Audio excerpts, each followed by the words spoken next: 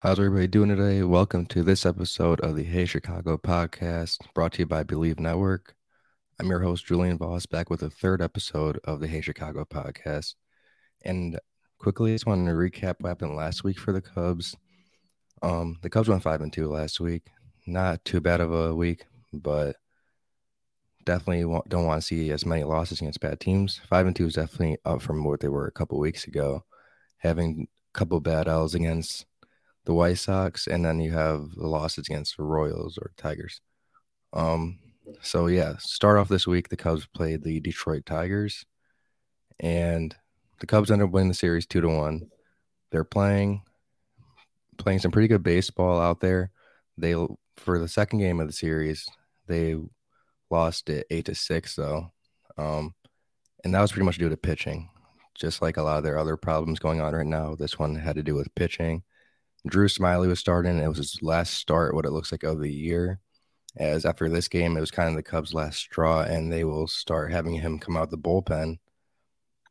But yeah, with that, the Cubs really just needed to work on their starting pitching. That's kind of what I've been recapping these past couple episodes. They obviously start off the game pretty rough whenever you don't have Steele on the mound or Hendricks or Stroman when he was healthy. That's when they've been having their problems starting off the games, and they can't get those early run opportunities going because they're all worried about the defensive mechanics. But with that, the Cubs also had some good offense at the game. Last week, I said the player of the week this week for the Cubs was going to be Dansby Swanson. And it looks like Dansby Swanson definitely has had to step up this week. In the second game of the series against the Tigers, Swanson ended up homering with four RBIs.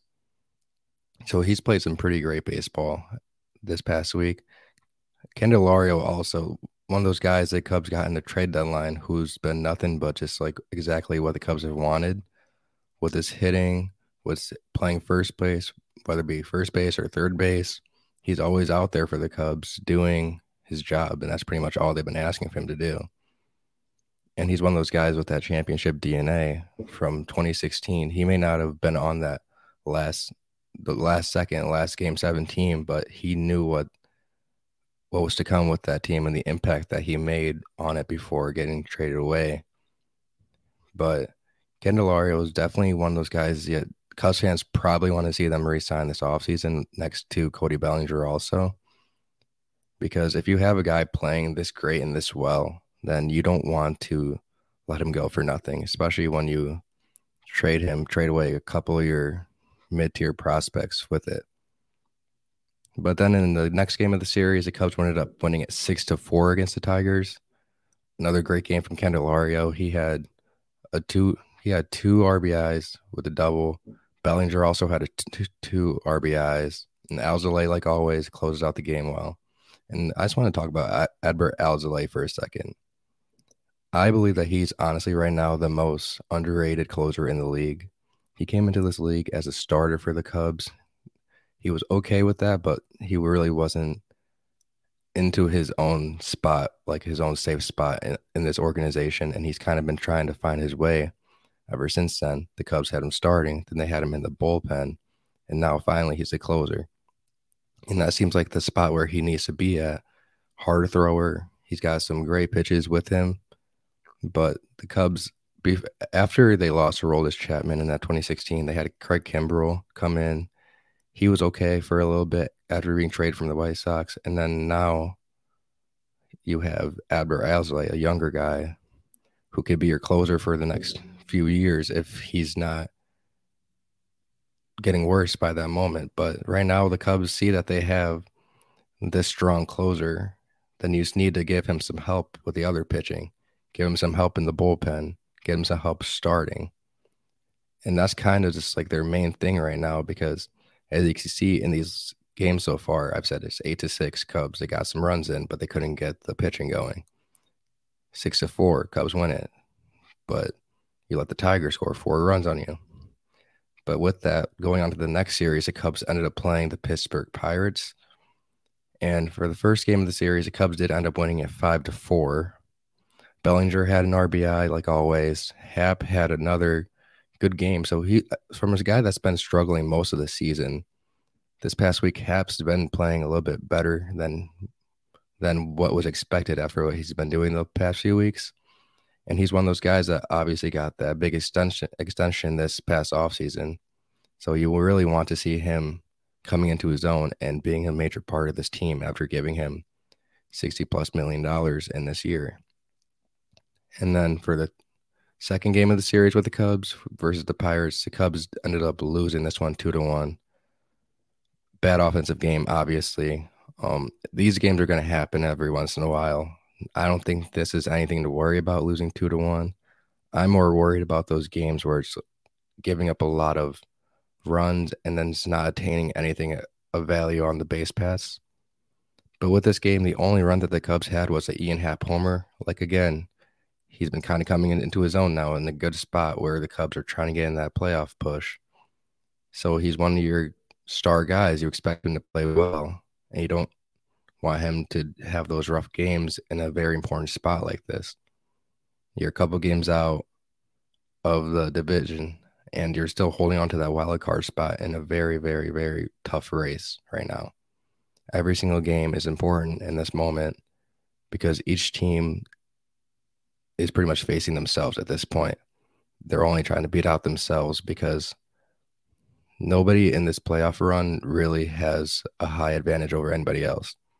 We could say that the Phillies probably do because they're a little bit higher than anybody else in the standings, but it's pretty much anybody else's game in this moment, and you don't want to have anybody who's on your team with value just starting to play rough in this moment.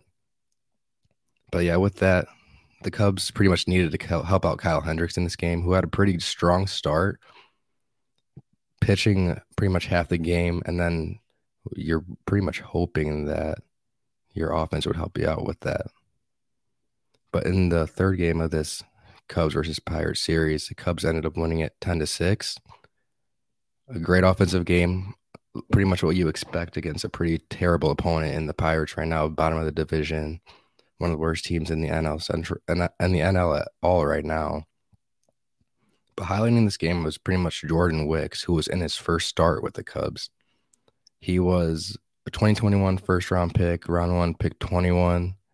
He's pretty much what Cubs fans have been hoping to see this whole year. One of the younger guys coming up finally to getting a start. And in his first start, he pretty much did anything he possibly could. It was a great start for him, a good start to his major league career. He's a lefty pitcher. Pretty much another thing that Cubs pretty much need was lefty pitching. They really don't have that, except for Steele, obviously, your best pitcher. But with that, a great offensive game, great all-around game. Happ, Candelario, Bellinger, all those guys played well this game. And those are kind of the guys that have been playing well this whole week. And then you also have Seiya Suzuki, who had an RBI in this game, who's been your major struggle, I would say, out of anybody on this offense. But yeah, Wicks gave up about 2 hits, 1 walk, and then he also had 9 strikeouts in his first start. Then you have your offense coming together as well in this game. So pretty much that's exactly what you want to see out of this whole organization, having a little bit of everything offensively and defensively. But in the final game, the Cubs did it again, 10-1. Great offensive game and defensive game. Great way to close out this week. They have another week where it's games that are very close till the end. But then at the end of the week, they kind of noticed that and started pushing more towards the end of the matches and just close it out well. And that's really just what you want to see in these moments where you see that you have these close matchups, these close games, then you can finally close it out at the end of the games and have one of the best closers in the league at the moment help you out with that and then attain the win. But this next week of games is probably going to be the roughest and toughest one that the Cubs have faced in a few weeks and probably for the rest of the season. You have the Milwaukee Brewers, who obviously the toughest team in the division, top of the team in the division right now, on a very hot streak. You play some pretty rough opponents and you go into this game against the top of the division. But last night was Monday night, first game of the series versus the Milwaukee Brewers at home. The Cubs ended up losing at 6-2. Um, Pretty much a very, very rough pitching game. Talon was on the mound tonight for the Cubs. He let up 11 hits, 9 hits himself. Then the Milwaukee Brewers had 11 hits total. Just really not what you want to see pitching wise when you have this close game, these close matchups against these divisional opponents. You don't want to lose them out just because you're pitching. You want to more so lose these games from how you were hitting, because what matters the most in the postseason is pitching. And if you don't have pitching in the postseason, then you're not going to win anything. If you just look at these past teams that have won it, they all have had strong pitching performances more than offensive performances. But with that, the Cubs also had a rough hitting game. They had about 5 hits that game. Just not ideal what you want to see when it's a home matchup versus your one of your biggest rivals next to the Cardinals, obviously.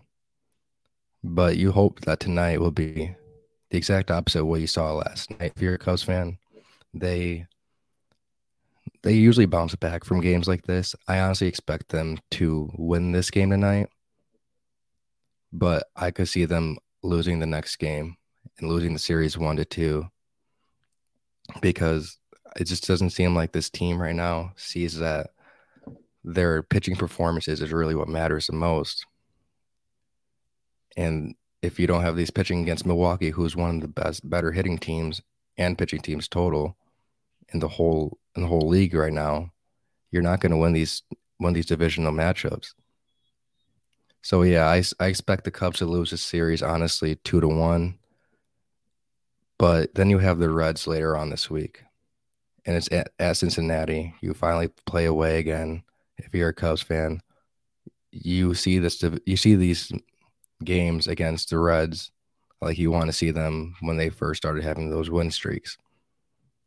The Reds are going to want to come back into the series after losing the last one and try to sweep the Cubs, but you at least need to split the series. But if you lose the series against Milwaukee, you need to get one of those extra games. So honestly, I do see this series being split 2-2 at Cincinnati. This is, like I said, one of the toughest weeks for the Cubs. They played the 2 other best teams in the division, and then you go on to play other rough matchups, and you play San Francisco late in the season also. But again, the player for the week for the Cubs this week, I would say, is Candelario. Probably the most reliable guy on the team right now, except for Cody Bellinger, hitting wise. He plays a little bit of everywhere. He plays first base, third base. If you really need him to, he could be the DH for the week. But he's been the guy for this Cubs team where if he's up to bat in a really rough situation, you have guys on, 2 men on, and you have Candelario up to bat, that's probably the guy that the Cubs fans want to see next to Cody Bellinger. But again, it can't just be 2 guys on the team. It can't just be Bellinger. It can't just be Candelario. You need Dansby Swanson to step into there. You need Ian Happ to step into there also. But if those guys aren't stepping in, then I honestly don't see this Cubs team making that division push where you want to see them get to the top of the division and not have to play in the wild card series, if they even make the wild card series. But for this next week, I expect Cody Bellinger to be that player for the Cubs. Bellinger, honestly, is a guy that's the most important for this team right now. When you're playing this Milwaukee team, you're playing the Reds, you need your best player to go out there and perform. And that's what I really expect Bellinger to do in this next week. And with that, I really just expect this organization and Cubs fans this next week to just try to stay calm, because yes, it's the most important week that you've been playing in the last couple of weeks, but at the same time, baseball is a long season. You got this next month to go into. You have a few more series left, so you can't just lose out on hope when you lose 1 or 2 series left in the season. There's still a lot of baseball to play, and you really just want to hope for the best and just take it 1 game at a time. 1 game shouldn't really scare everybody, because rough games are going to happen in baseball. It's very expected. Everybody knows it's going to be expected, but what matters the most is how they bounce back from those games. And that's kind of what the Cubs have been doing this whole year. They have those rough games and they bounce back from it. It's been 50-50 all year, but at this point, you really just want to see them close out games well, start off games well, and it all starts with the pitching and it all ends with the pitching. But with that, I'm about to wrap up this week's episode. Thank you for listening, and I will talk to you all next week.